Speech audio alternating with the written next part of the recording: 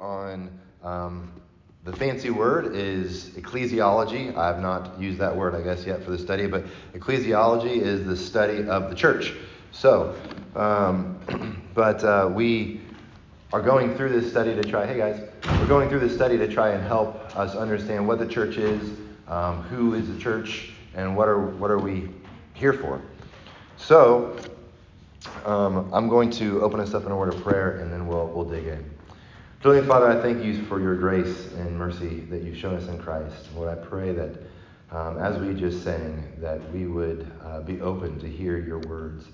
Lord, I ask that you would speak to us through your word, the Bible, Lord, as it reflects who Jesus is and your thoughts.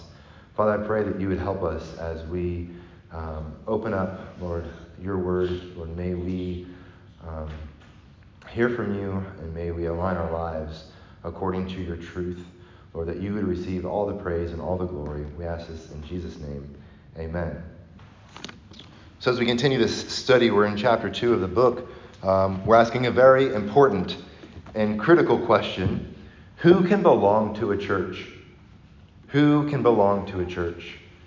And depending on how you understand that question will depend on your answer. In one sense, well, anyone is welcome to come. All are welcome to the church. Anyone is welcome to come and worship with us and to hear God's word preached. But there's another sense in which who can belong to a church has a different answer. And it's not everyone. Not everyone belongs to a church. Now, that may sound strange to our ears. We live in a culture where we are trying to be all-inclusive. We don't want to exclude anyone, but the reality is that there are certain affiliations that I cannot be a part of because of who I am. For instance, I can't be part of the WNBA. I'm not a woman, and I'm terrible at basketball. There's another sense in which there are groups that I cannot be a part of or affiliated with because I just disagree with them. For instance, the pro-choice group. I disagree. I believe that a baby in the womb is a baby, and it is not okay to abort it. So I cannot support or be affiliated with that group who believes that and has an agenda pushing that. So there are certain affiliations that we just can't be a part of because of who we are. And in a sense, that is true for the church. So this chapter explores the first part of the definition of church. A church is a group of Christians. Now that sounds fairly simple until you ask yourself, well, what is a Christian? When you ask yourself what is a Christian, you begin to define the church.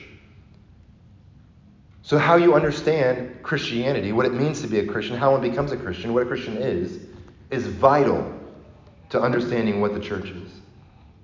A Christian is someone who has been transformed by the message of Jesus Christ, the good news of the gospel of Jesus Christ. And in the book, they call this another theological word. This is called conversion. The main point of this chapter is that only those who have been converted can belong to a church. I'll repeat that. Only those who have been converted can belong to a church. We began discussing this morning in Sunday school, but I'm going to elaborate much further this morning. The analogy that they use is being born and being adopted. So we begin this morning by looking at an extraordinary quote from the book. One which is extremely unpopular in our day, but one that I think is true. Meaning, I think it actually reflects the teachings of Jesus. When talking about conversion, the authors say, you don't choose conversion. You don't choose to be converted. Now, the reason this is unpopular is because it feels like we choose Christ, right? I mean, each person in here, if you are a Christian, at some point you made a decision to follow him. You chose Jesus. And yet, while the view that we don't choose to be converted is unpopular, especially in American Christianity today, I think it's the best view of salvation, of what the Bible actually teaches us. The metaphors that the Bible gives us to teach us, to help explain, to grant us understanding on what salvation is and how it happens. Being born again and being adopted. How many of you chose to be born? How many of you chose to be adopted? These are two metaphors that show us we are recipients of this salvation we have received. So the problem isn't with our experience. As I said before, many of us, in fact, I would say each one of us will say, I have decided to follow Jesus. I chose him. And yet the Bible gives us a different picture. The problem isn't with our experience. The problem is with our understanding of our experience. Think about it this way. You have a child undergoing serious medical procedures. They're experiencing all sorts of emotions. They're being poked. They're being prodded. They hurt. They're scared. Is their experience fake? No.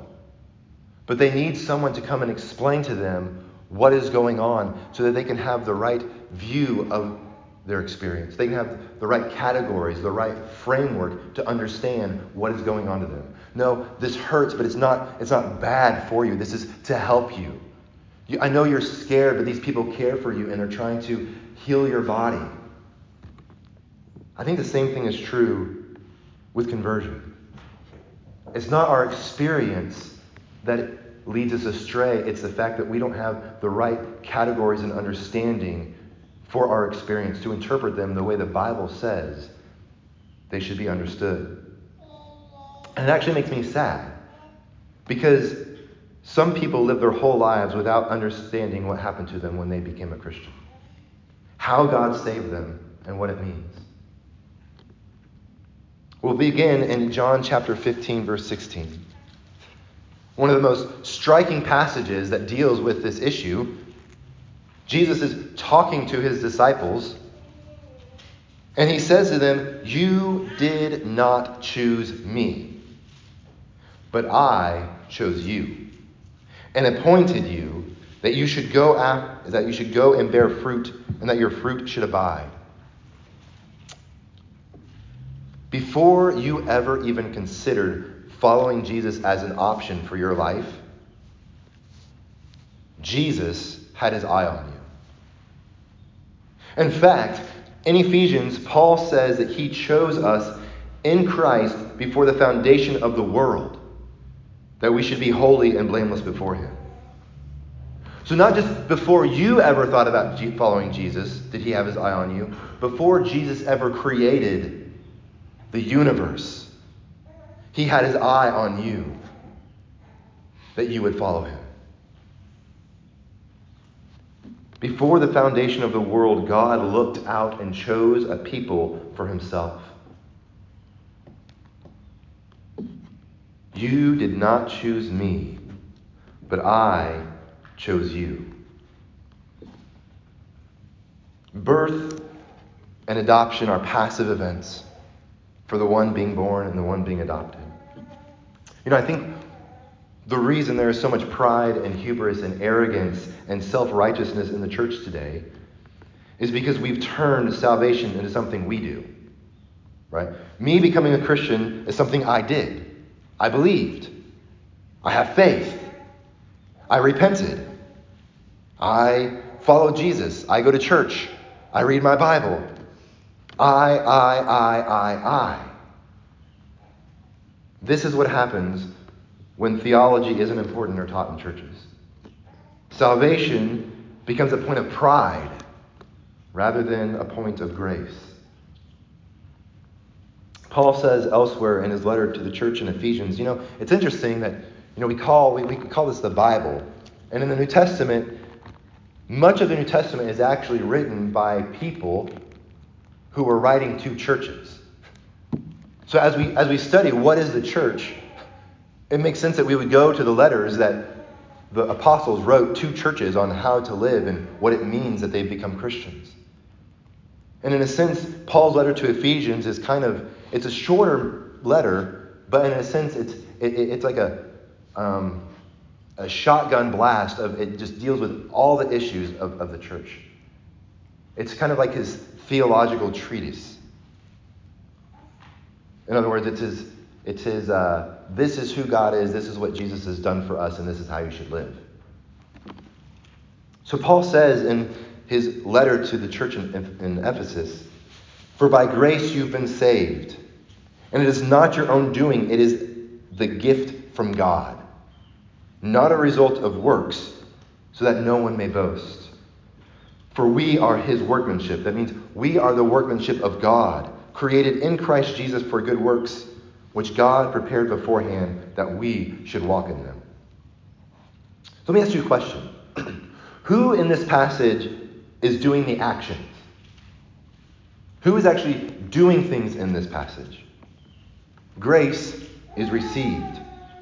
Faith is a response of trust and belief. It is not a work that we do. Faith is a response of acceptance for something given to you. Salvation in this passage is clearly a gift. It is the gift from God. We are his workmanship. So God is the one doing all of the work. He's giving the gift. He is creating us in Christ.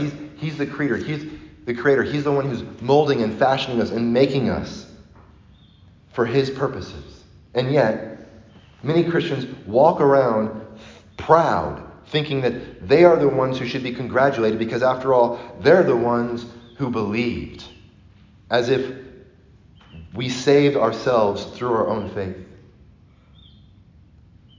As I said, it's no wonder the church is filled with arrogance and hubris and pride and self-righteousness. If we walk around thinking that I'm better than the person down the street because at least I received Jesus, at least I go to church, at least I read my Bible and pray. Salvation is a gift. It isn't something we earn or win. It's something we receive by faith.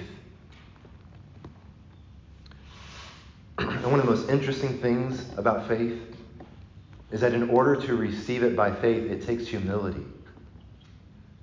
So how then can you be humble and have received the gift of God and yet act as if that makes you better and that pumps up your pride? You see the contradiction there. People of faith are people of humility. Because in order to receive the gift of God by grace, you have to receive it in humility. There are two ways to view salvation. By sending Jesus Christ to die, God provided the way for people to be saved. Or Jesus' death actually pays the price for those who will be saved. You may say, Ryan, I don't understand the difference. That sounds exactly the same to me. I understand. Think of it like this. The first way is that God created the machinery for people to be saved. But the people have to actually operate it. They have to actually use it in order to be saved. All right? Or, not only did God create the machinery for people to be saved, he is also the operator who does the saving. It is the gift of God that he provided the way of salvation, or is it the gift of God that he actually saves people? Do you see the difference? Has God just said, okay, everyone, here's the path of salvation. Take it or leave it? Or does he take us by the hand and walk us down the road so that we are saved? I believe that God actually saves people. His work is not done just in sending Jesus Christ. The Holy Spirit is actively involved in individuals' lives that bring them to a place of faith where they where they see Christ as glorious and beautiful and worthy of their affection and devotion. People don't come to those conclusions on their own. It takes the Holy Spirit and His power to change minds of people who once viewed Jesus Christ as disgusting and hypocritical and ugly and not worth a minute of their time, to spending days and weeks and years following Him with affection and love and devotion and willing to die for Him. That isn't a natural thing that people do. That is the Holy Spirit, the power of God at work in their lives. So what good is it? What good is a steak dinner to the prisoner at death row if the guard doesn't unbind his hands so he can enjoy it? God has not only given us the way of salvation, He actually uses it to save people. In Romans chapter 1, verse 16, Paul says, "For I am not ashamed of the gospel. I'm not ashamed of the truth of Jesus Christ." Why? Because it is the power of God for salvation to everyone who believes. The gospel is powerful to save people because God uses it as the tool to bring people to Himself, to redeem. He says, in the gospel, the righteousness of God is revealed from faith for faith. See, the power and the righteousness of God is not just that He provided a way for people to be saved, but that He actually is the one who does the saving. Let's look more closely at the two metaphors used in the book this morning to help us understand our conversion to Christ. One of the quotes in the book is, "Only those who have been born again and baptized can belong to the church." Only those who have been born again and baptized can belong to the church. Now, we say that phrase, born again, and for many of us who've grown up in the church, that's just a phrase we hear over and over again. It's kind of something that preachers pound the pulpit on. And yet, imagine hearing that for the first time. You see, in the Gospel of John, a man named Nicodemus knew that the only way Jesus could do all these miracles is if He was really sent from God. And so he goes to Him asking about the kingdom of heaven, and Jesus says, no one can enter the kingdom of heaven unless he is born again.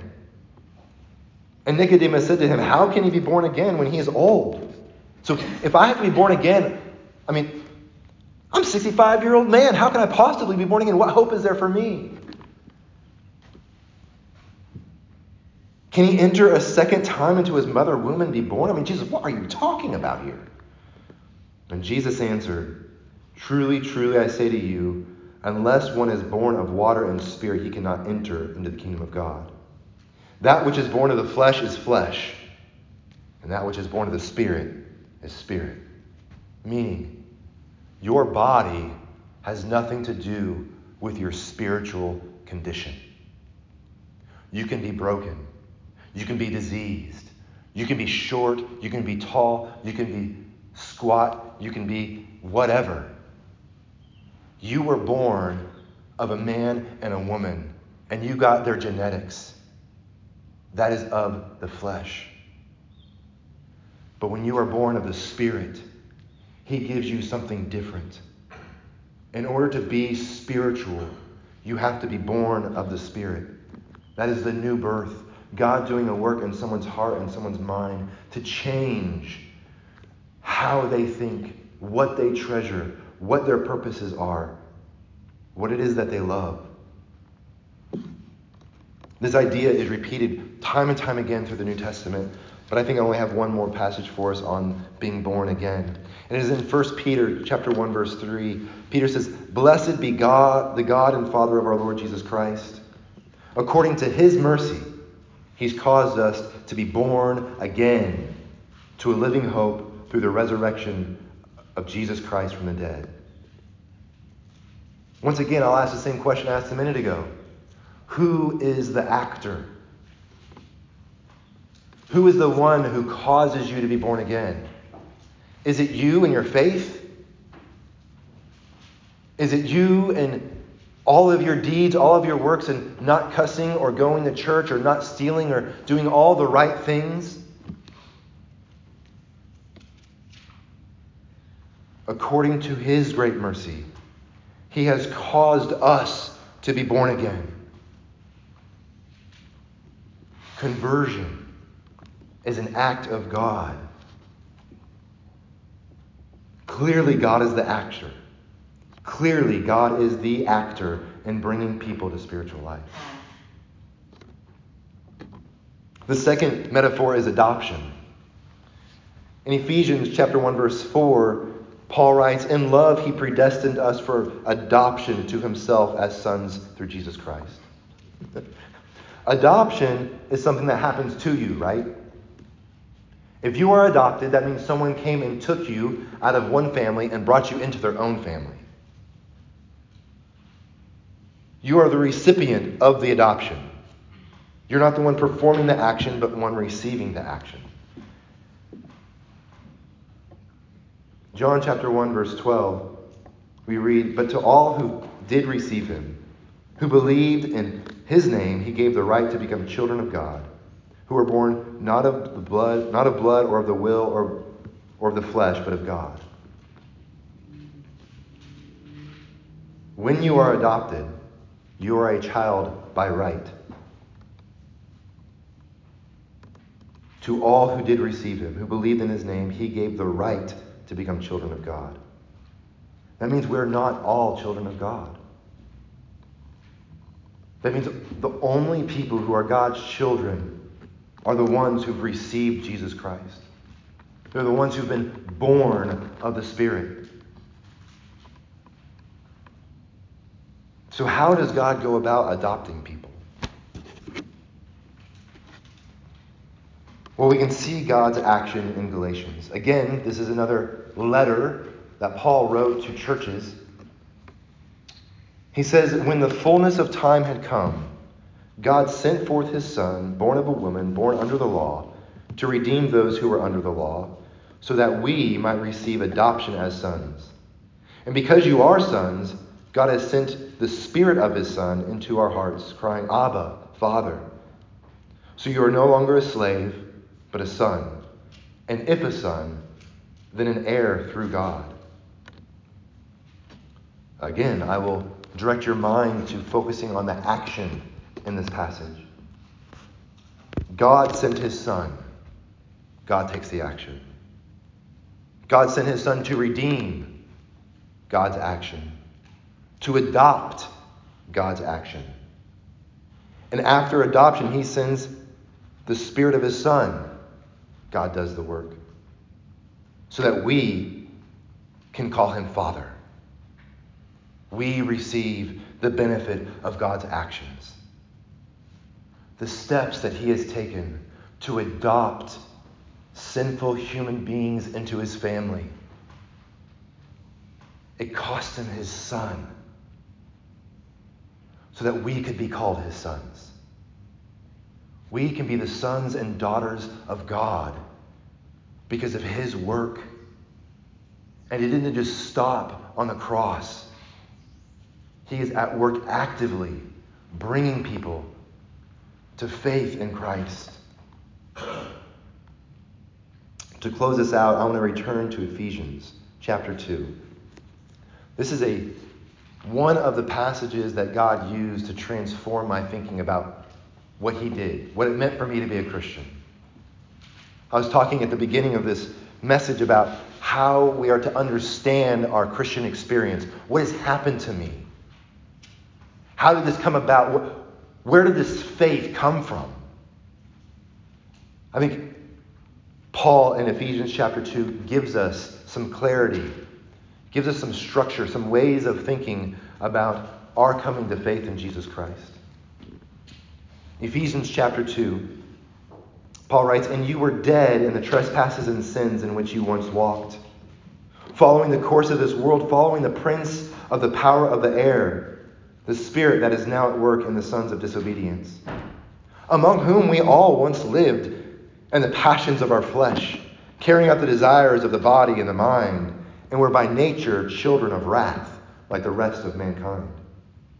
But God, being rich in mercy, because of the great love with which he loved us, even when we were dead in our trespasses, he made us alive together with Christ.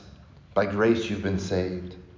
And he raised us up with Christ and seated us with him in the heavenly places in Jesus Christ, so that in the coming ages he might show the immeasurable riches of his grace and kindness toward us in Christ Jesus. For by grace you were saved through faith. And it's not your own doing, it is the gift of God, not the result of works, so that no one may boast. For we are his workmanship, created in Christ Jesus for good works, which God prepared beforehand that we would walk in them. So there's a pattern here.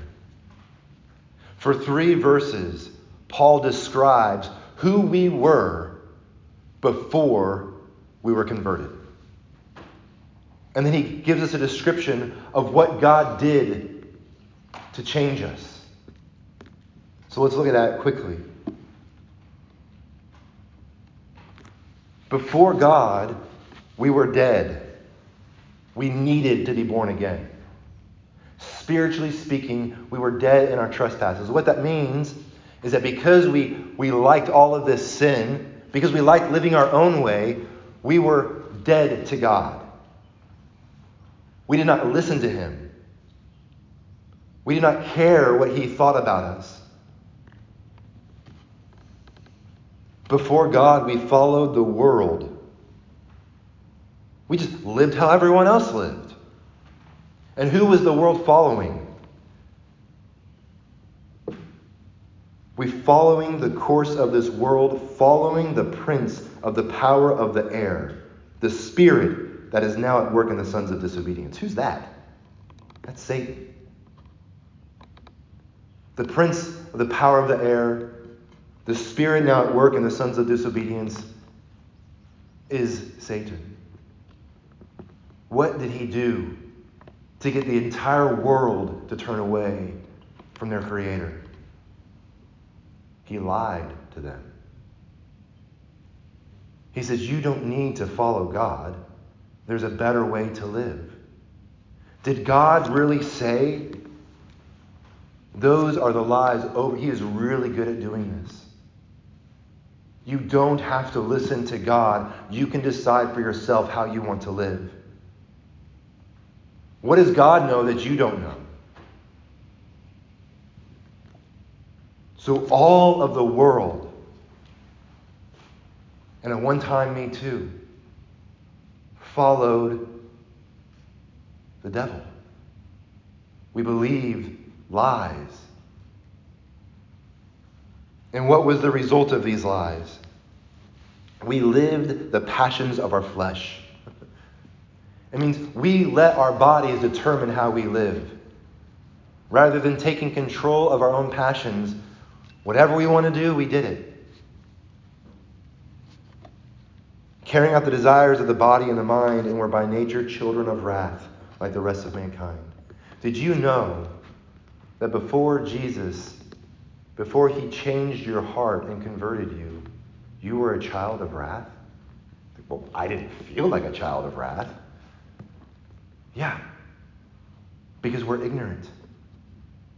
Because when you follow the ways of the world, you're focused on yourself and you're not thinking about what God thinks of you. So before God, we were dead, following the devil, living however we wanted, by nature, children of wrath.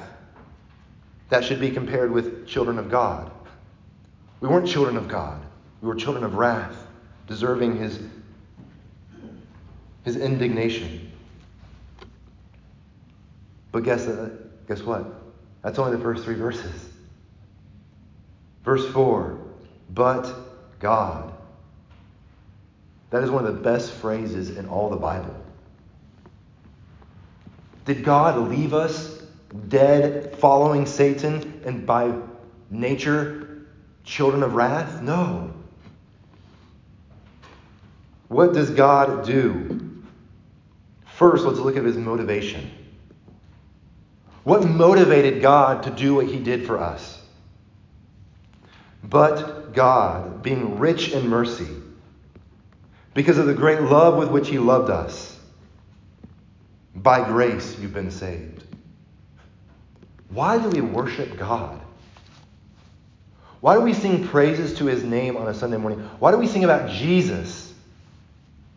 Because when he does something for good reason.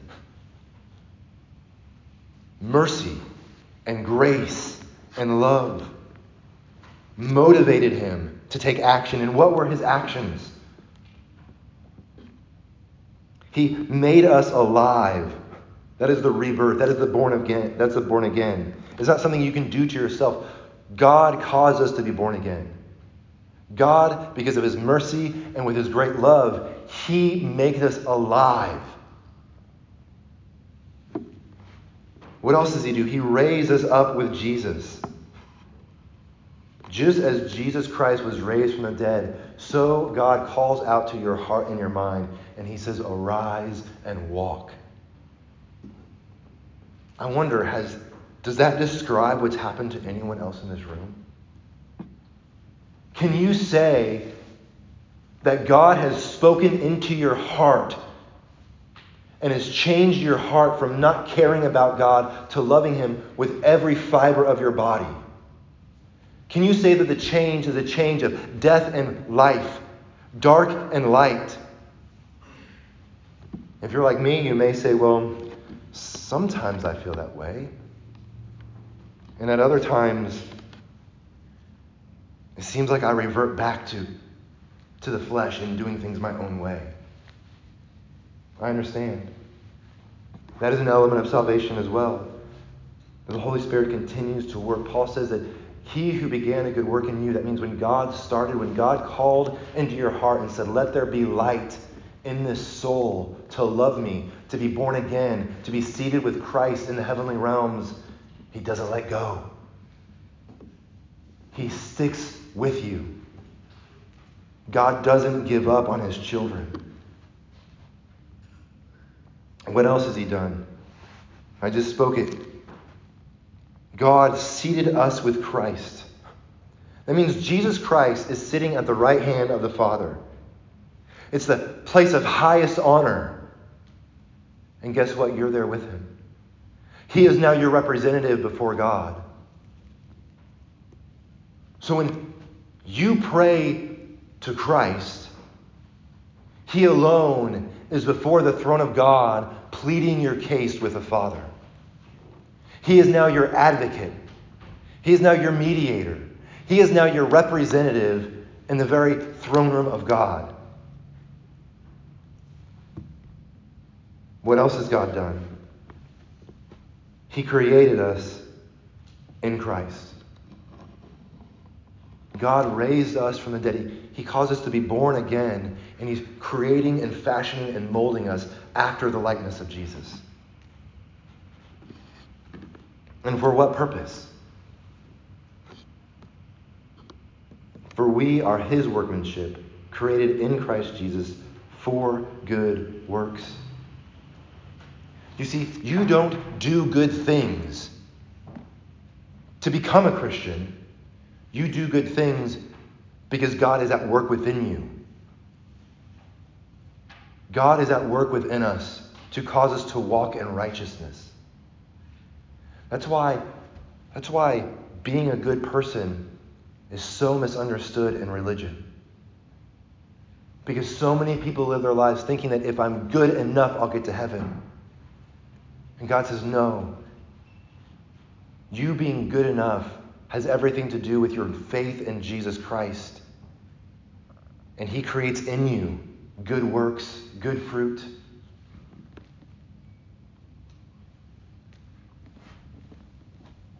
I skipped over something.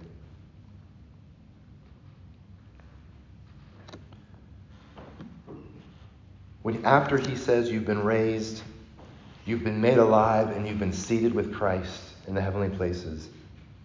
In verse 7, he says, so that. The end goal, the purpose for which God does that to people is so that he might show the immeasurable riches of his grace and kindness towards us in Christ Jesus. Why does God save people? Why does God convert them? So they can be the crown jewel of his glory, of his goodness, of his love.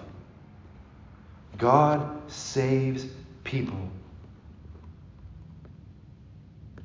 so that as we grow, as we follow him, the heavenly realm can see God's glory through us. That he treats us with kindness. That he treats us with goodness. That he has unending grace towards his children.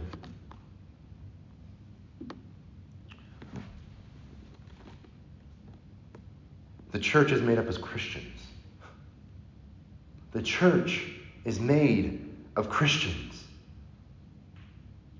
Those who've been converted, born again, and adopted. It isn't that we don't welcome everyone. We do. It's just that in truth, they're not members of God's family yet. All are welcome to come, but only those who've experienced the salvation of God can belong to the church, can be members of the church. So church membership plays a role in acting as a gatekeeper for the church. When individuals who have not been converted enter into fellowship with the church, dangerous things can take place. We face a real enemy. All those who are not converted, who are not children of God, are children of wrath.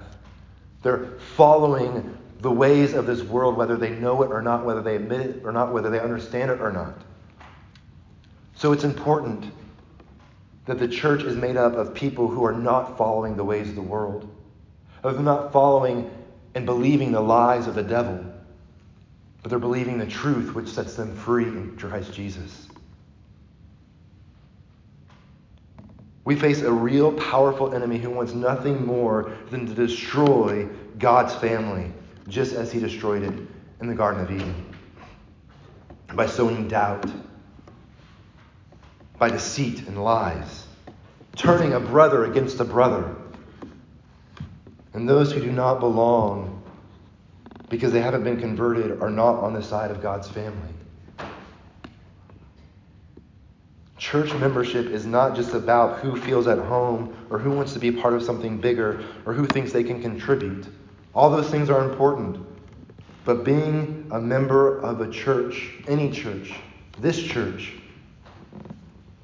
is about saying you belong in God's family because he's made you alive in Christ Jesus. You've been born again. You've been adopted into the family of God, and you're lost without being a part of God's family. If you're okay with not being a part of God's people, then that means you're not one of them. If you love Jesus, you will love his people. No servant of a king can say they love the king when they despise his people. Again, this is where humility comes in. Is a church filled with hypocrites? Absolutely. Guess what? Every single person who's ever walked to the face of this planet, except for Jesus Christ alone, is a hypocrite. We've all done things that we said at one point in time were wrong. God's people are people who are filled with humility, and so we can look at another person who does one thing, who says another thing, and we can say, yeah, there's grace, there's hope, there's growth. Let's turn to God's word together. Let's pray through this together. So let me close by saying one last note. While church membership is exclusive, it is only for the converted. The gospel of Jesus Christ is for all. Jesus says, all who are weary may come. And so the church's doors are open for all. And it is through the call, it is through the proclaiming of the good news about Jesus that God saves people. What I read just a minute ago, that Paul says, I am not ashamed of the gospel of Jesus Christ, for it is the power of God for salvation. That is the church's message, the gospel of Jesus Christ. And so while the church is exclusive in its membership, only those who've been converted can be members. The message that the church has of the gospel of Jesus Christ is a message we share with everyone, in the hopes that God uses that message and his power to save people, so then they can become members of the church. It is both the church's responsibility and our job to declare the truth for all to hear. And yet it is also the church's job and responsibility to protect those who have been converted through faith in the message of Jesus Christ, so they're not corrupted and led astray by people who are following the ways of this world, who are following the prince and the power of the air, who are still believing the lies of Satan that are in conflict with the message of Jesus Christ. Church membership is vitally important. And it's vitally important because it is vitally important that we understand what it means to be a Christian. So honestly, my hope this morning is that through these passages, and if you need to go and review them on your own, let me know, contact Kara or myself, and I'll give you the references so you can study them on your own. But to give us a framework of understanding what it means that we are a Christian, how God saves us. Because I am not a Christian because I had faith. I am a Christian because God's grace made me alive in Jesus Christ. And the faith that I have is a response to the rebirth. That God called out to my spirit when I was a young man, 7 or 8 years old, sitting in a pew saying, I don't want to live without Jesus. That was the work of God in my heart. And it caused it to beat. And the air that I breathe now spiritually is an air of faith. My faith is a response to God. It's not initiating anything with him. He took all the initiative. He made all the action steps to bring me to himself. That is what it means to be converted. And the church are people who have been converted to God's family. Let's pray.